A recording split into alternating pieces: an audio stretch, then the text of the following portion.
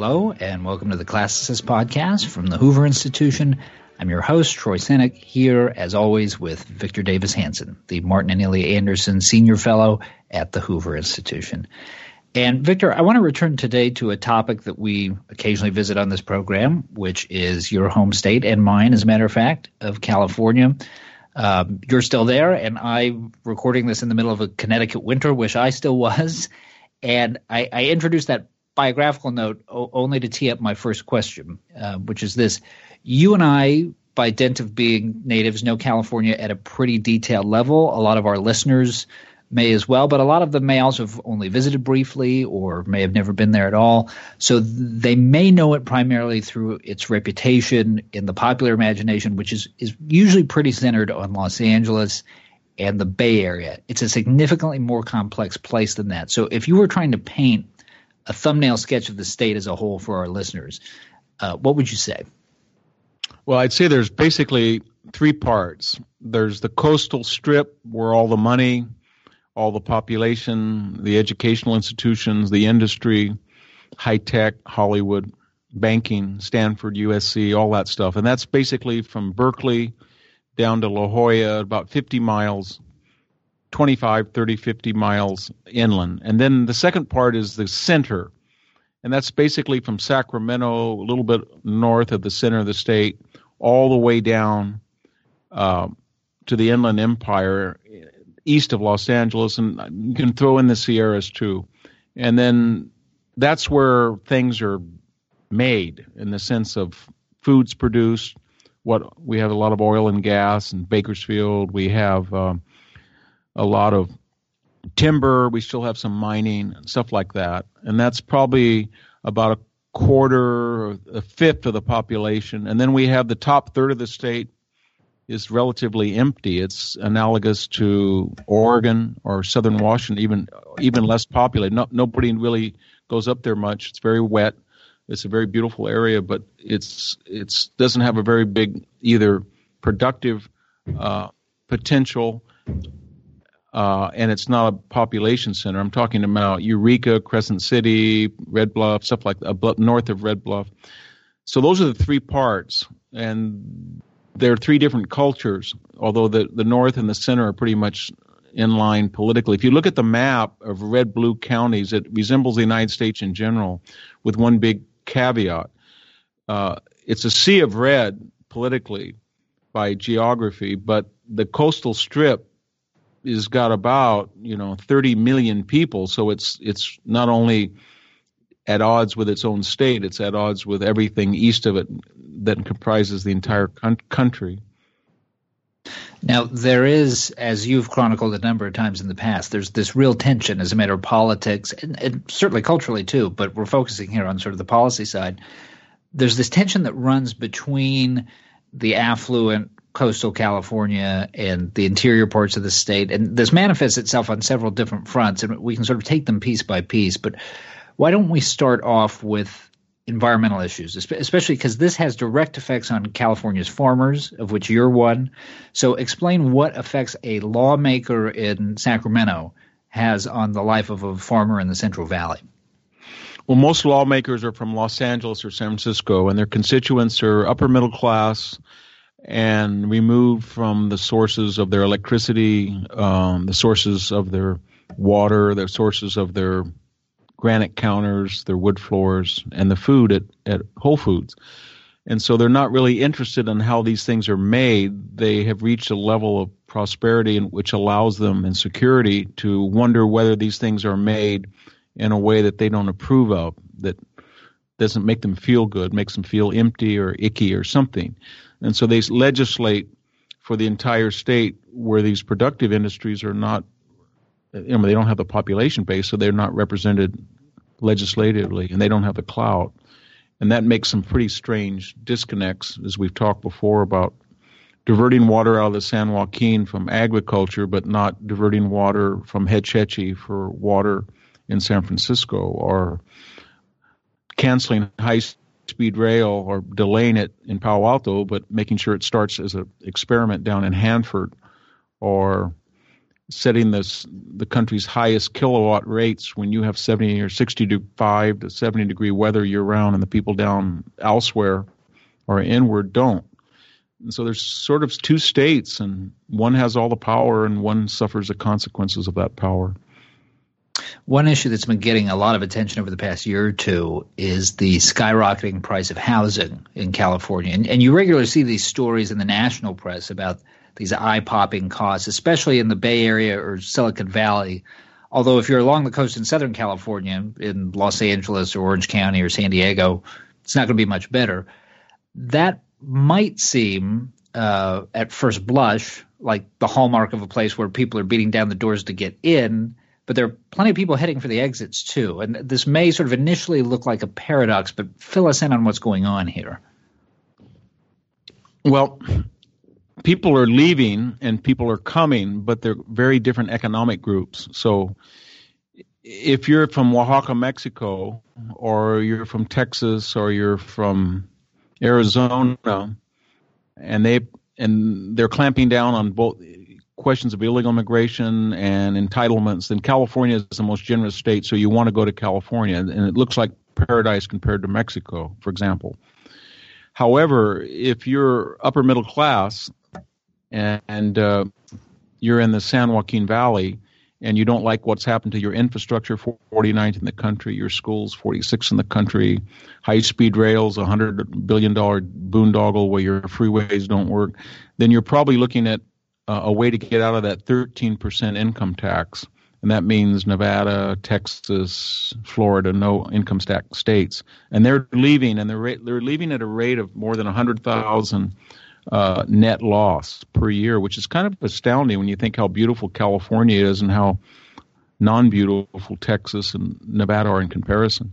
And then you have people on the coast that are middle class that are leaving too. But that said, we have companies with nearly $1 trillion capital value like Apple and Google, and that's taken that global wealth and concentrated it in the Bay Area and to a lesser extent in Los Angeles. And when you combine that with environmental restrictionism, and you're not building new homes, you're basically pouring a lot of money into a pre-existing housing market with natural population growth. Not a lot of people are going to the Bay Area, but natural population growth. And it means that a house in Fresno that's $150 a square foot is, $1,500, 10 times more, 3 hours away. And I can testify, I have children, one of who lives in the coastal area and one who lives inland, and they're both trying to buy a house. And the one that's inland is looking at half the house for 3 times the price as the one that's north of Fresno versus Monterey, Santa Cruz area. Now, Victor, California has been known as a pretty culturally liberal place for a long time, really, at least in some senses, going back to the 60s.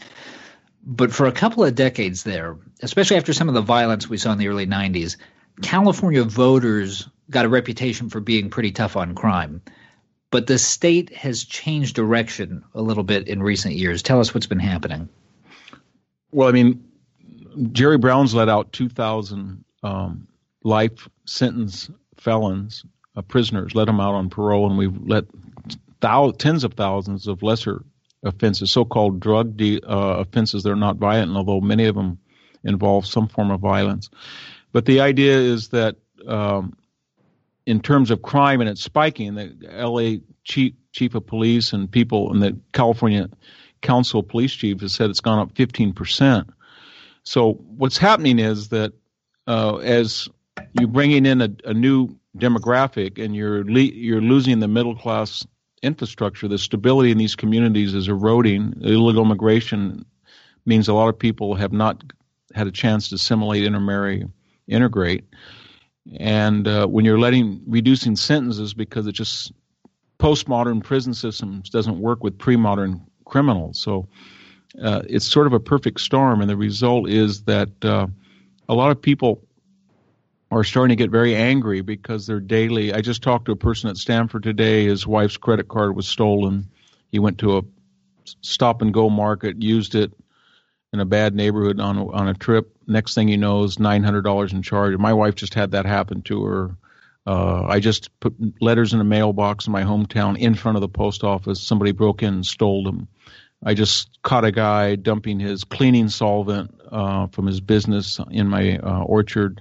These are daily occurrences for a lot of people in California, and it's becoming once again lawless. And the big question mark is, if it gets bad enough, and in terms of crime, will the Latino middle class, and it's quite large now, look toward a Trumpian solution, or at least somebody more conservative? Or will the environmental elite coastal strip, will they think, you know what, I'm tired of paying $1,500 per square foot, and then on top of that paying highest gas taxes, highest sales taxes, and 13% income, when they just passed a proposition institutionalizing this supposedly temporary 13% tax, and then the governor just announced we're going to have a possible $2 billion deficit. So I think even a coastal elite says to himself, I may be very progressive, but my God, they're taking 13% of my income, and they're going to have a larger deficit after than before.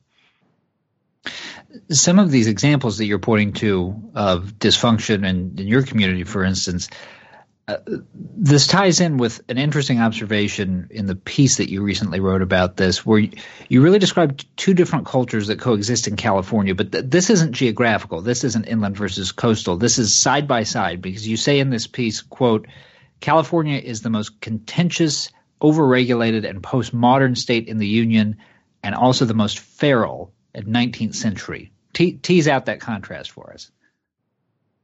Well, right across the street from me, or at least a quarter mile down, there is one family who's, I would say, middle class.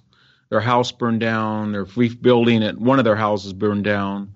The county came up and said, you've got to drill a new well. We find that it's too close to your 100-year-old septic tank, and then you need to build a new septic tank. So they built a new septic tank, and they said, well, now that's okay. You're under our new regulation of distance from a well, but now we discover you're too near your neighbor's well. And he said, well, why didn't you tell me? Well, we didn't know. So now you're going to have to cut off your new leach line. And then they do that. And they said, well, now your new leach line's too short, and you're in between two wells, and you can't build your home. If you go, I don't know, 600 or 700 yards away, there's a house that has Romex wire streaming out of it into 6 Winnebagos. There's 40 porta potties. The guy's one guy lives there as a contractor. There's probably 40 people living there. Every single dwelling is illegal. There's no septic system at all. There's only one well for about 8 families. Dogs are on license. And yet, when this person said, well, why don't you go look at the other person, the county inspector just shrugged, and his shrug meant, California is feral, and I'm not going to go over there. These people may be violent. They may not speak English. They don't have any money. Even if I were to find them, you're the guy with a target on his back. And we always, basically, he was saying in California, we always go after the law-abiding misdemeanor and ignore the hopeless felony. Felonies don't pay, misdemeanors do. Which leads me to my final question for you today. A lot of people will listen to this and think, Victor's a successful guy. He's had a long and storied career, done well for himself. And here we are listening to these horror stories about what life in the Central Valley can be like. So why, Victor? Why stick with it? Why, after everything you've described here, does California still have a pull for you? I don't know. I love the Sierra Nevada, and I live in an area, 3 hours I can get to Stanford. An hour I can get to the High Sierra, 2 hours I can get to the coast. That's good. But you've got a good point. I mean, I'm 63 and I'm sort of a prisoner of memory. I'm living in the same house I grew up in. It's been in my family for 5 generations. I used to think it was noble it's all remodeled. I put most of my disposable income over the 30 years into the buildings, the barn, the land. But now I'm starting to think, wow, is this a benefit for your son to take over, or is it a burden, an anchor? Because the schools are shot, the infrastructure is shot, crime is rising, and I don't see an immediate solution. The reason I'm getting a little bit despairing is that when I see a problem and I see that people don't acknowledge the problem, or they know what the problem and the solution is, but the medicine is worse than the disease, then I get kind of scared. And so I just talked to a county sheriff, and he said, he just said, well, we have illegal aliens here, and they don't have driver's licenses, or if they do, they're fake. They don't have insurance. They don't have registration. They're not going to have that. They don't need to follow the laws. They have fake IDs. They have fake Social Security numbers, and we have a lot of felons that cannot be deported because we're a sanctuary county. And I didn't say that. If you quote me or you say that, I'm going to deny it, because if anybody heard me say that, I'd be fired. And I said, I mean, you're fired for saying the truth. So, just this week I saw that a classicist at the American Philological Association tried to suggest that I was a racist because I wrote Mexophonia, and in a scholarly sense I wrote about agrarianism in the ancient world, and they said that my agrarians in ancient Greece were racist because they would have been against the illegal immigration just like I am. So wow. You kind of get tired after a while, and I just kind of tune it out now. And if I were younger, I probably would sell out and move away. But I'm 63. I grew up in this farm, and I'm about once every week I think, you know what? Maybe they'd shut down the border. Maybe people would assimilate. Maybe they'd integrate. Maybe they'd intermarry like it was working before open borders. And maybe we'd all just forget about our skin color and ethnic background and stop all these isms and ologies. And there wouldn't be there'd be no more. La Raza would be about as resonating as La Raza with two Z's for Italian Americans today. Because Mussolini had Raza as well as the Hispanic Raza. But I don't see how we're going to get out of that, because every single day I see hundreds of people who are so invested in the race, class, gender industry, and they have the money or the capital or the influence to shield them from the ideology, the consequences of their own ideology. So they don't live where I do, but they love the situation that led to what I see every day. They just don't want to live it. They like to talk about it, but it's an abstraction for them. Kind of like it's fake news. All right. A sobering note. Thanks to all our listeners for tuning into the Classicist Podcast. Join us here again next week for the next installment. And in the meantime, you can visit hoover.org to find all of Professor Hanson's commentary. We'll see you back here soon. For Victor Davis Hanson and the Hoover Institution, I'm Troy Senek. Thanks for listening. This podcast has been a production of the Hoover Institution. For more information about our work, please visit hoover.org.